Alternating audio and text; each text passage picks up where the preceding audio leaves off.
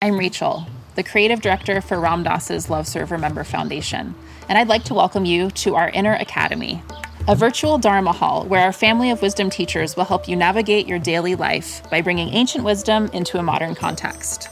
With over 200 hours of audio and video teachings, meditations, and practices from teachers like Ram Dass, Krishna Das, Sharon Salzberg, Jack Kornfield, Roshi Joan Halifax, Joseph Goldstein, and many more, the Inner Academy is your core resource for finding balance, presence, and navigating the ups and downs of your daily life. The Inner Academy has guidance for every step of your journey. Choose from an annual or monthly membership and gain access to past and future courses, retreat replays, virtual community, and much more. If you've been familiar with Love Serve Remember Foundation for a while, you'll know that most of our offerings are given freely or on a sliding scale basis.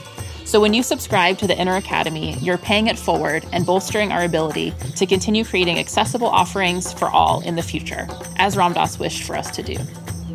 Be here now and start your journey with Ram Dass's Inner Academy today. For more, visit ramdass.org/Inner Academy. Teaching meditation can be a deeply rewarding experience. Help others improve their mental and emotional well-being, reduce stress, improve focus, increase self-awareness and self-regulation, all while deepening your own practice and understanding. Join acclaimed author, Buddhist teacher, and Emmy Award-winning musician David Nichtern on Tuesday, May 28th at 6 p.m. Eastern Time for a free online discussion on teaching meditation in Dharma Moon's renowned mindfulness meditation teacher training program. Get certified by Dharma Moon to teach meditation, lead group practice sessions, and work with individual students. Visit dharmamoon.com/BeHereNow for more info and to reserve your spot for the free online event with David Nichtern on May 28th. Worried about letting someone else pick out the perfect avocado for your perfect impress them on the third date guacamole?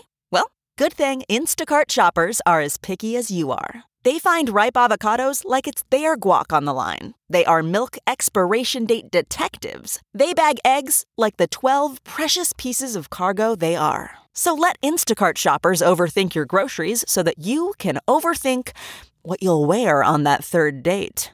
Download the Instacart app today to get free delivery on your first 3 orders, while supplies last. Minimum $10 per order. Additional terms apply.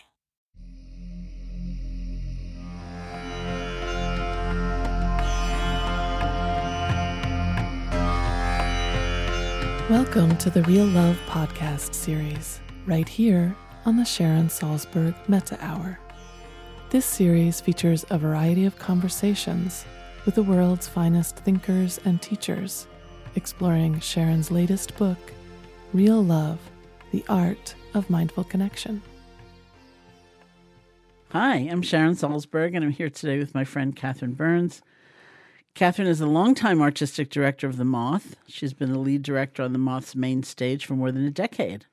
She's helped hundreds of people craft their stories, including a Nobel laureate, a retired New York City cop, a Jaguar tracker, and an exonerated prisoner.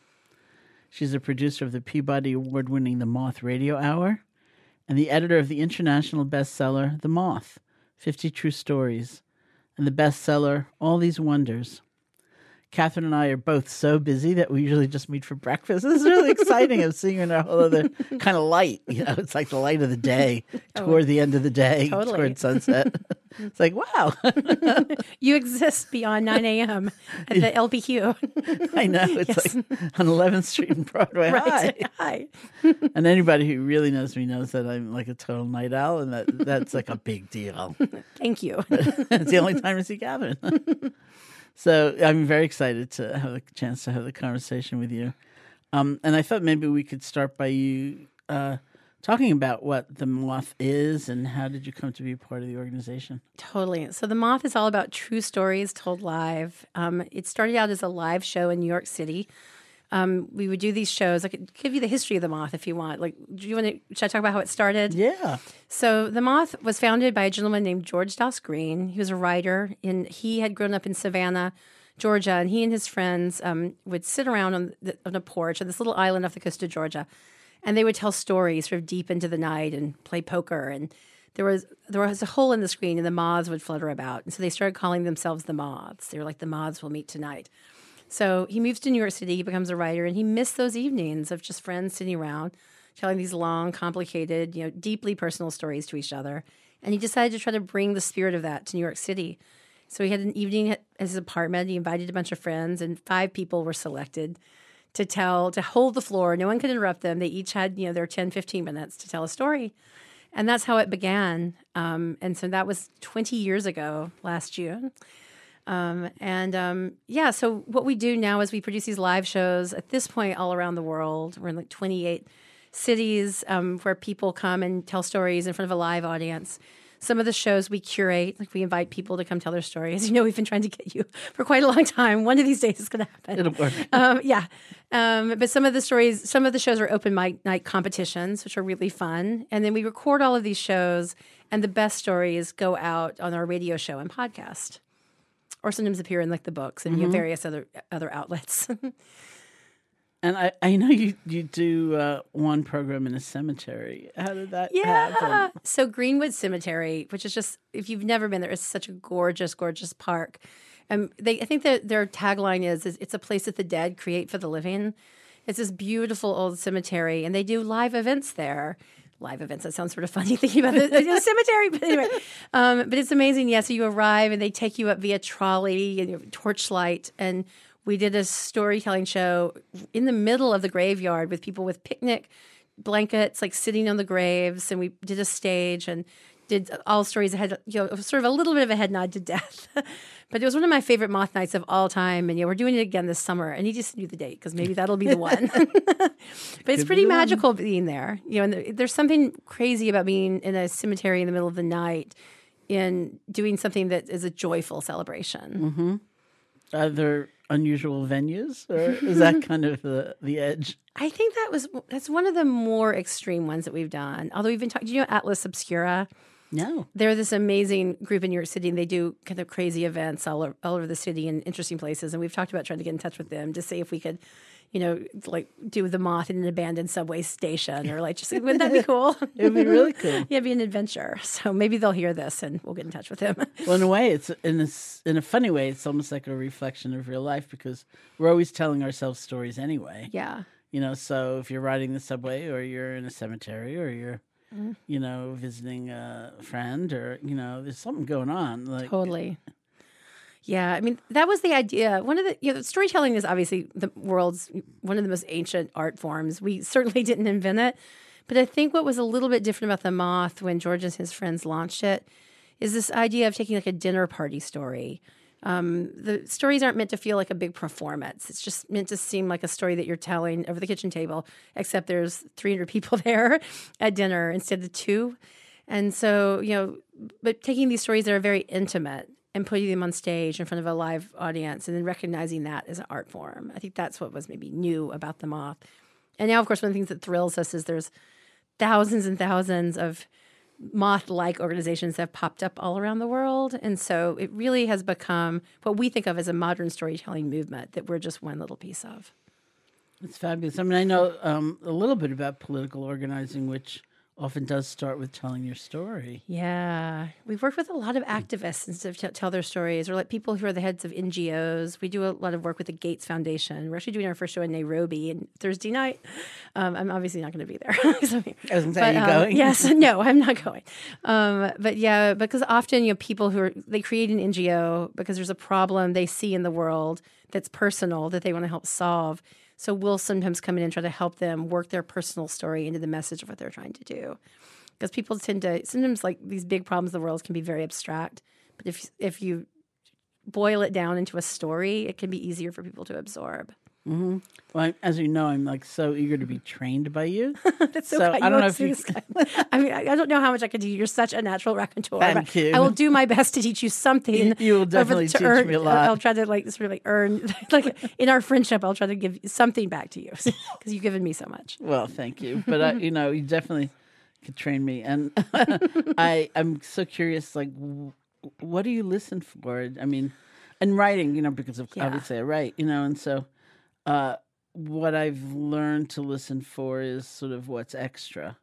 You know, like especially because I feel like I write about things that are noble and amazing, you know, and love and faith and things like that. And so my bad tendency is to get really elevated, you know, and to lose the sort of direct simplicity of communication, you know, of connection. And Totally. and so I see these sentences sometimes. I think, oh my God, you know, it's like that's pretty highfalutin. Like, let's bring it down, you know. Totally, because the big ideas are sometimes absorbed better when you like in your book Faith, where there's just gigantic ideas about Buddhism, about the world, and about meditation, but in each one is grounded in your personal journey. So it's one of my favorite of your books. Thank you. So is that what the kind of thing you listen for? Is something that sounds inauthentic or too much, or yeah, we definitely don't want we definitely want things that do sound authentic, and like when we work with activists, we don't want them to just kind of do their spiel,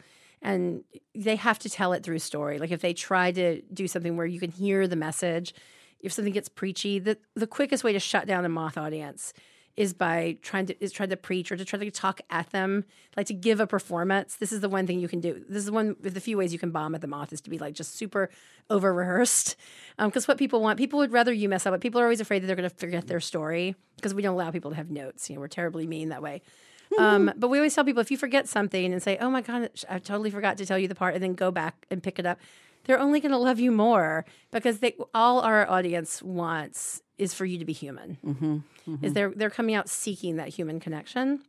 But yeah, one of the things we look for in moth stories, especially because like the difference between like people, like we often get compared to TED, which is more of a talk, more of a verbal essay. So we always look for moments of change.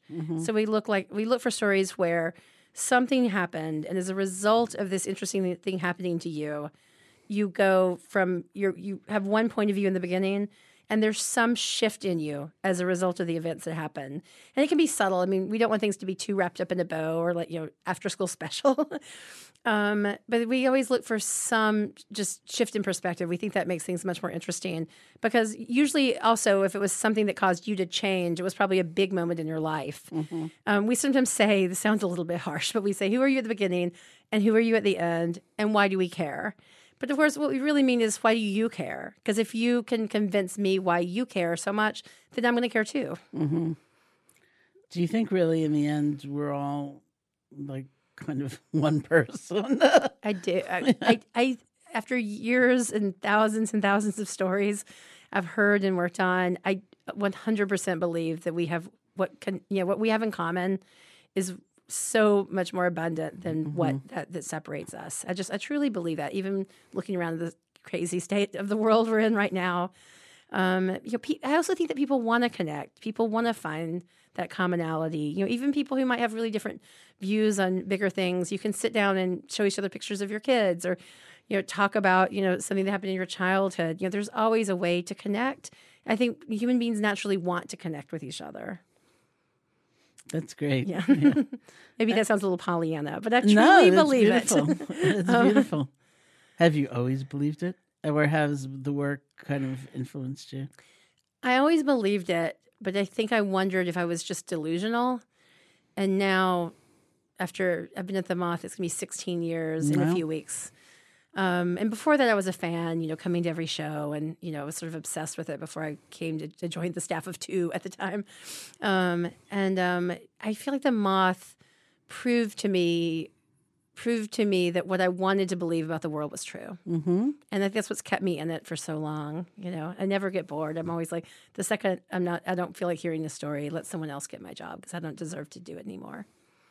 That's so interesting. So you were you just heard about it and you started attending, and then.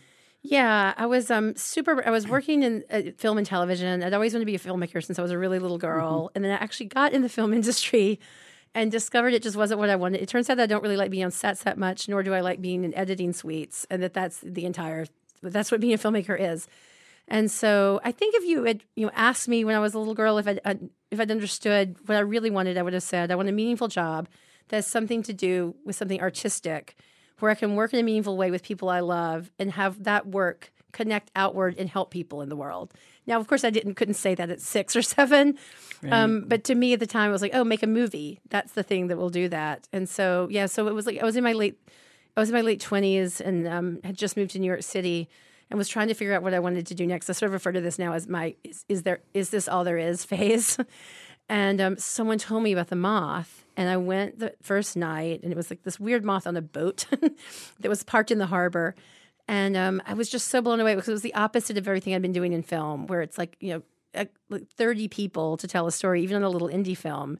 And so the fact that you have a single person telling their own story, simple lighting, just one microphone, no notes with the audience. And I fell madly in love with it. And I just started coming to every single show and trying to help them out in any way I could because they were so small that it was just 2 employees. And they were really popular. They were hard to get in. But it wasn't like there wasn't a radio show or a podcast or anything like that then. And then eventually I'd actually just taken this job that I didn't really want. And I was supposed to start that job on September 12th, 2001. So the job went away for a while. Right, I bet. Yeah. And in the meantime, over the course of the next 2 or 3 months, I don't know this level of detail, but I actually went and helped out at the Red Cross, and they offered me a job. And I was like, well, gosh, maybe I'm going to just totally do this other thing. But then right around that time, the Moth's first artistic director quit, and there was an opening. So then there was a staff of 1. Then there was a staff of 1. Right. And and so I forwarded her quitting email to the remaining employee and said, whose job is open and how do I apply? It's hard to, just as a side note, it's hard to believe that was more than 16 years ago. Isn't that insane? Yeah. It's really kind of amazing. I thought I was just coming on for a few months to help them out, or like for a little short period. They had just signed this TV deal, The Moth, and I was like, oh no, TV's going to mess up with my favorite happy thing. And then I was like, I speak TV. Maybe I'll go help them for a while. And then, a few months turned into a decade and a half, which is so crazy. Yeah. But, but I'm still having so much fun. I'm also, in teaching meditation, I'm also very interested in kind of the damaging stories, the ones that we carry around just habitually. And when in my last book, Real Love, I ended up having 2 sections about stories, and I had an editor that, looking toward that, thought it was way too much, but when I actually produced it, it was actually okay because there's so much. One section was on stories we tell ourselves about ourselves. So that might be wonderful, maybe onward leading and maybe encouraging. More often it seems like it's, pretty critical, kind of harsh, maybe unjust. Yeah. Toward ourselves, expecting too much. And then there's a whole section on stories others tell about us. And what we believe and absorb, or don't absorb and don't believe. Right. And the ones that we do absorb sometimes are not that healthy either. Exactly. It's so true. I mean, we both know, right, that the past is a thing that changes constantly depending on the stories we tell about it and the stories we tell ourselves about it. I've seen this so many times where somebody will go in to tell a story, and in examining the events of the past with another person, they suddenly see the past in a really different light. Like one of the things we do, we have a community program, and so we'll do things in homeless shelters, and we'll work with various vulnerable populations. And you'll sometimes see people when they start to put the story of their life together, and the beginning, middle, and end, that they'll see that they had more agency than they realized, and that can be very empowering. So not to say like you're to blame for the things that happened to you, but more that just like that you have more agency than you realize at most points. And that can be a really empowering feeling. And they suddenly will look back and see the events of their past in a really different way. And that's always really thrilling to see. There's also, timelines on stories. We recommend that a certain amount of time have passed since the story took place before you tell it, because we find that people need time to process it. We're not like the nightly news where we can go out and something that happened last week, we're going to go get that person and bring them up. Usually we joke that it's like 5 years from a divorce and 10 years from a death, although a psychiatrist recently told me it should be the reverse. That divorce is much more traumatizing. 5 years from a divorce and 10 years from a death. Or the opposite. But someone really recently said it should really be the opposite. But, and so there's, you always have like the Tig Notaros. I don't know if she's somebody in the world of these of listeners here that know, but she's a comedian who sort of infamously walked out on stage in LA, having been diagnosed that morning with breast cancer, and did one of the most amazing comedy sets of all time about it. But most people are not tick. Most people really need time to process it. We all have all of our moth directors. We have like the ones that got away, and one of my people was a woman who had been a part on the Kinder transport. She had been smuggled out of Germany as a child, and I went to meet with her. I tracked her down in the suburbs of London because she had this gorgeous story about a little boy on the train who she met and helped. And when she started telling me that story, she would speak about herself, like in the third person. Esther said this. Esther sat down, and it's like, wow, 70 years, and Esther wasn't ready to tell that story. So for some people, they might be ready in 5 minutes, but a little bit of time going by, I think definitely helps people process things. Mm-hmm, mm-hmm. Yeah, that was some advice I got actually when I was working on the book Faith, which is really like my faith story, and involves, the story of my childhood and, lots of loss and trauma and things like that. And I was stuck many times working on that book. And at one point I was talking to somebody who teaches writing, and we're kind of looking at what I was doing. And she said, she said, you're ready. She said, if it was too soon, it would be terrible writing, because it would just be, it wouldn't be a bad thing to do for you necessarily. Yeah. In terms of healing or just telling the story as one might. But, she said, in terms of the quality of the writing, it's going to be you processing rather than you presenting, and sort of, otherwise you'd be kind of secretly asking for help. Yeah, exactly. One of the hardest things that any of us deal with as directors of the Moth is, and by directors, I mean, we just like coach people and help them tell their stories, just for listeners who might not know, is assessing whether or not somebody's ready to tell their story. And it can be very tricky. Like, someone can come to us and you can tell they're not ready, because it's not always so extreme as the Esther story. It's like there's a churn when people are still processing it. Where one of the things I always say is if you can't figure out your ending, you're probably not ready to tell it. Like that tends to indicate that like you haven't found a place to land it yet. But sometimes we like really get on the train with somebody and they might not be quite ready to tell it. We check in with them again in 6 months, in a year, and it might be 5 years later they finally tell it. And so one of the nice things about us not just being a staff of two is that we can have these long time relationships with people and kind of go on the journey with them. And when they're finally ready to do it, there's a space for them. Yeah, that's great. And I think, when I got that advice, it was correct. I was ready, I didn't, definitely from having read the book. But I was ready, Yeah. And it was also, it couldn't have happened sooner. I mean, it just would have been a different thing. It might well have been part of my own healing journey, but it wouldn't have been really an offering. Totally. Absolutely. Yeah.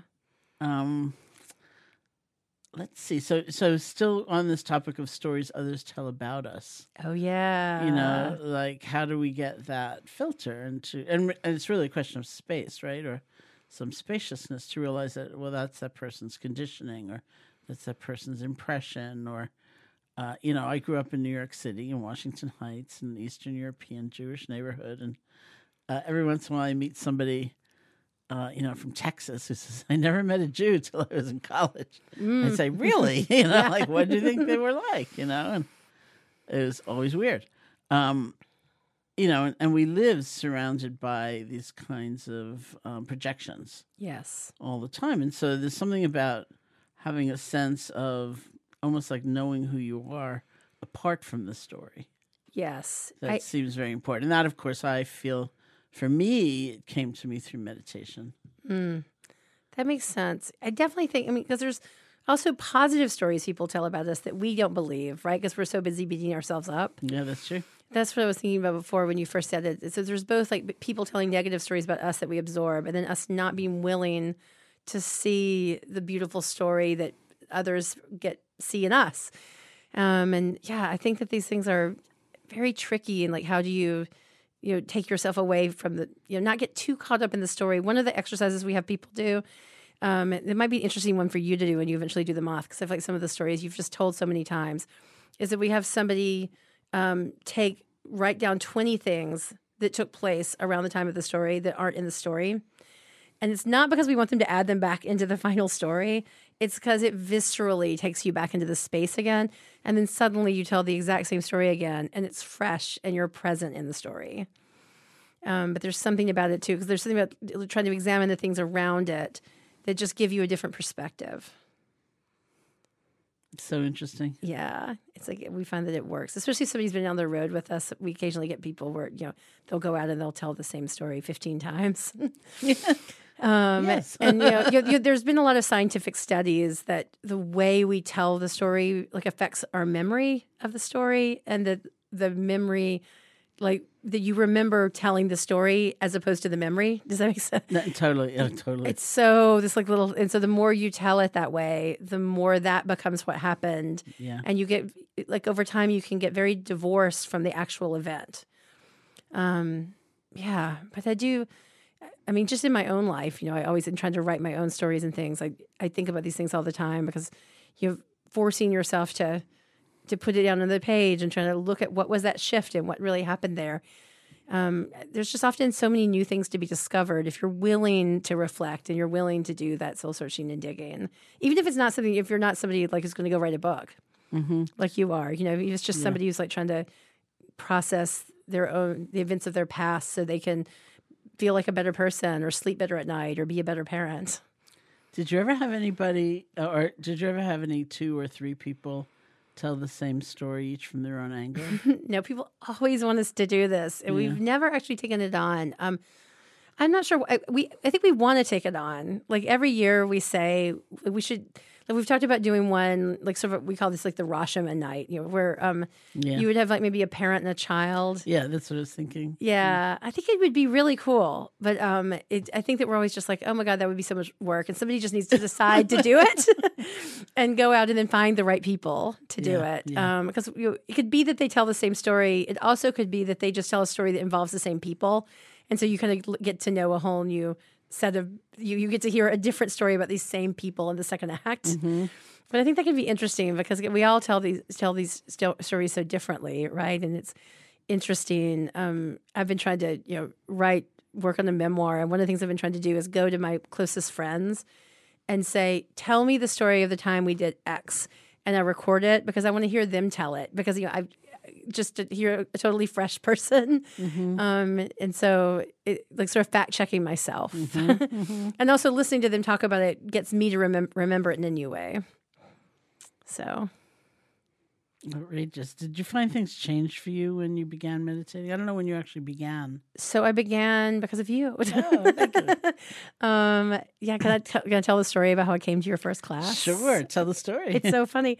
I never thought that night that I would be sitting here telling you the story here on this podcast, which is, of course, my favorite podcast. So, so I'd been trying to meditate for years with no success. I actually bought at one point, I don't even know if I've told you this, I bought your little book that had a CD insert. And then it sat next to the chair in my bedroom for literally 7 years. And so I just tried, and I would just sit and all the excuses and the things that people say, and they can't figure it out. And finally, I was on the phone with my friend Robin Thorpe. Well, shout out to Robin. And I was just I've decided I'm giving it up. I can't. It's too stressful. I can't. And she's like, listen, I think you live in New York City. Sharon Salzberg does events all the time. If you go to one class with her and it doesn't work, I will leave you alone. That's great. Yay, Robin. Yay, Robin. And I was like, okay, fine. Because she goes, I just think you're going to connect with her. I think you're going to be your sort of person. Just go to one class. So I went, and you were doing a thing at the Tibet House, which I know is coming up again. And I went and I sat all the way in the back. I arrived very early and sat all the way in the back. And I sat in the seat chosen so that if I was bored and uncomfortable, I could leave without really being seen by, there's the pillars in there. You can kind of hide behind. So I picked the seat, and then slowly it was then of course 5 minutes later, it was 1,000 people and totally packed. And you came in.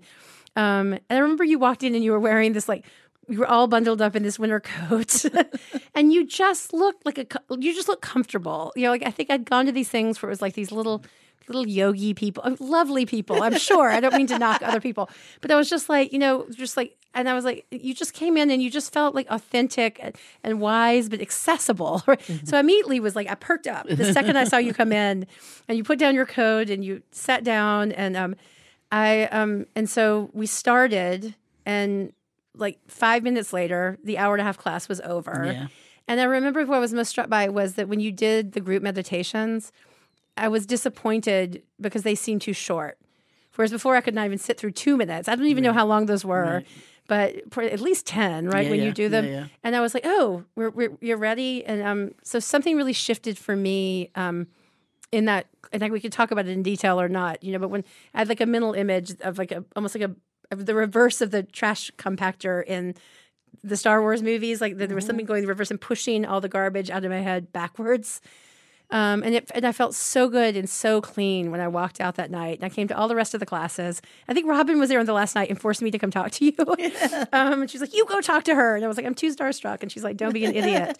But ever since then, I've meditated every night. So That's fantastic. Yeah. I mean, sometimes I think we were talking at breakfast earlier this week, how sometimes it's just 10 minutes. But often when I get going, then you can pick another one and it could be a half hour. I'm going to try to add the morning. I think I need to do like an energizing morning one. But it's really made a difference. And, when I slack off, I feel like I can tell, my husband can tell, my son of a 7-year-old can tell, my staff, suddenly every little thing just feels so hard to manage. And that's the one thing that if I go and just add to the time, all of a sudden everything feels really manageable. And, running the moth, it's a little, we're talking about caretaking. I know you do your course for caretakers, and there can be something to it, it's like caretaking, because the moth isn't just a show. It really is a community.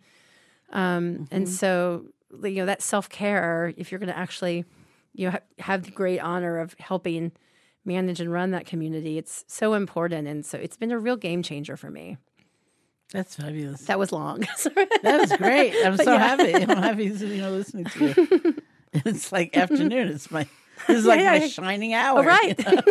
This is when I'm really like totally slumping off. But I was like, thinking, I'll do it for Sharon. I'll do it for Sharon. If you add 10 minutes in the morning, I was thinking, could we meet at 9:15 instead? We definitely of 9? We can. Should we just decide now that we'll meet at 9:15 from now on? Oh, good. Okay. We can even do 9:30. Really? Yeah. Well, I don't want to make you late for work. It's okay. We'll work it out. I'm the one who doesn't have regular hours.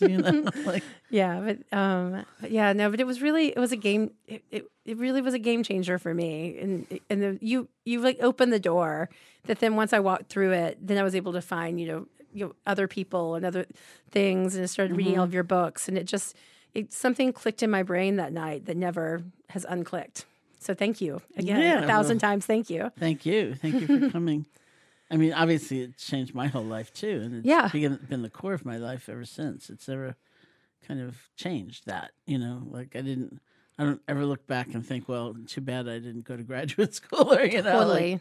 I'd like to learn a lot of things that I probably would have learned in graduate school, but there may still be time. You know? Totally. I regret, of course, not discovering it much younger. I mean, because that was only like a couple of years ago. But but that being said, I guess it comes to you when it's going to come to you. Totally. And I guess maybe the last thing I'll bring up is just the creative process. And, for me, it is centered in a lot of ways in meditation, just the kind of space that the meditative techniques create, And when I think of myself as a writer and I think about the strengths and weaknesses that I have, and I realize that it's like this is actually a big reflection on faith on that book. Like I would say that the best writing I did on faith was 2 times. One was I just woke up in the morning and the sensor had not yet woken up. And the other was when I was meditating. And I wasn't meditating thinking, how am I going to connect chapter 1 to 2? Right. I would just sit. Yep. And somehow within that, the intuition would arise. It was like, right, it's how people always talk about things coming to them in the shower. Yeah.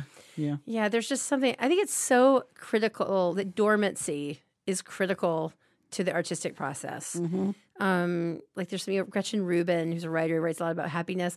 She has this thing about keeping an empty shelf in your house because it's like it just like allows there to be space for things to come in, which I think is so interesting. That would be hard, actually. Come to think of it. There is 0 empty shelves in my house right now. As you know, I'm about to move, so maybe that could be a goal. But I think one of the things I've had to learn to do, which might sound insane, but is to schedule unscheduled time. Because if I don't do it, I will schedule every second of my day, and that there's an hour that the only deal is like I can actually do something productive in that hour, but I can't decide in advance what's happening and that I really am free to do anything. Because I find when I'm doing things like that, just like, joyful things come to me. I have ideas. I think of solutions to problems we're having. I also think of new ideas and things that we can do. And those ideas don't come when things are just so packed and so cluttered. That's fantastic. Okay, so 15 minutes of practice in the morning. Okay. And then is that my assignment? Yes, it's my assignment. Okay, good. It's a little too selfish. I feel bad. No. I love it. I can sleep later and still meet you for breakfast. And then that might go against the code of ethics or something. And then unscheduled time. What a great idea.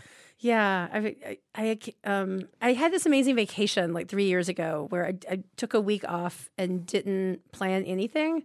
Like usually when I take a week off, even for a staycation, I'm like, I'm going to clear out the file. There's like an agenda, but I didn't. And it was like such an amazing week, and I got so much stuff done, but nothing that I'd planned to get done. And I discovered, ended up going through all these old files and discovering all these fun letters and things from friends. And it was just, there's just a lot of information that I touched that week that was in my house that I would have never touched anyway. That I needed right then, that would have never come to me if I hadn't created that space. And I felt very inspired by that. Mm-hmm. I don't always keep it up, but I try to. And the more I do, I think the better off I am, certainly. And I think the better off the Moth is. I mean, ultimately, we try with our creative team to have time, to have down times. I mean, you know this because we've been trying to schedule you to tell a story for so long. I'm like, well, there's not really anything between like July and October. And then we also try to the end of December and through January, because I just find that my team needs to. There has to be just some times of the year when they're not trying to cast a show and find story. Like they need that time to just be themselves, so they can come back and then feel excited to do it again. Mm-hmm. Yeah. Yeah. No, that's great. And then the last question or comment. Since my last book. I shouldn't say my last book, my most recent book. Yes. Because we're hoping it's not my last book. Please don't let it be. My most recent book was about love, real love.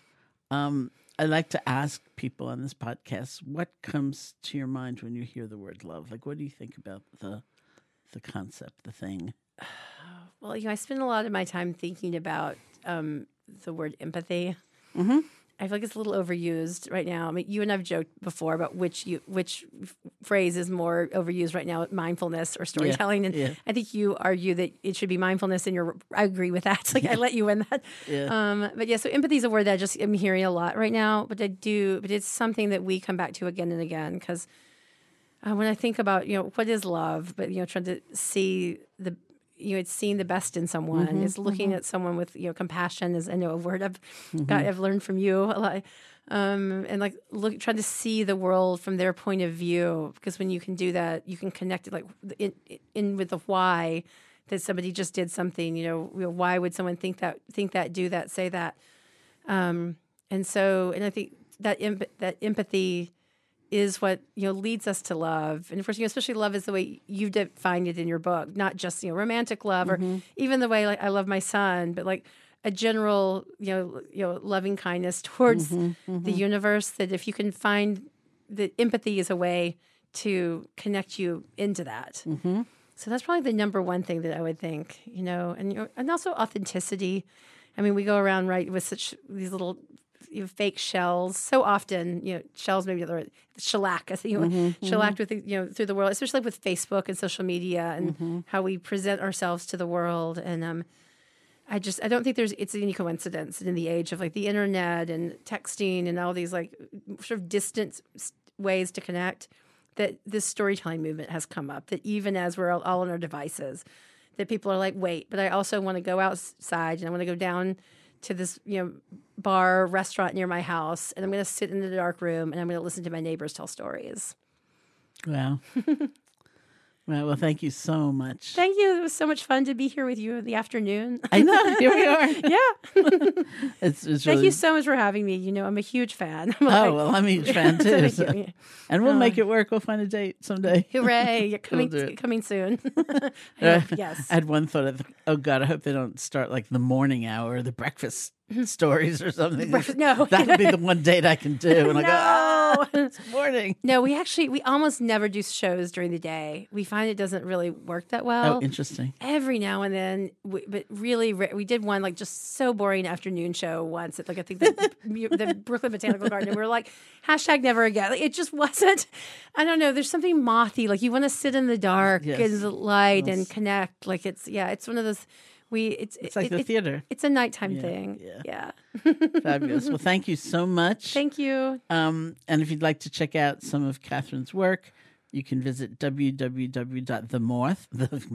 You can visit www.themoth.org and listen to their podcast and much more. Yay. Thank you for listening.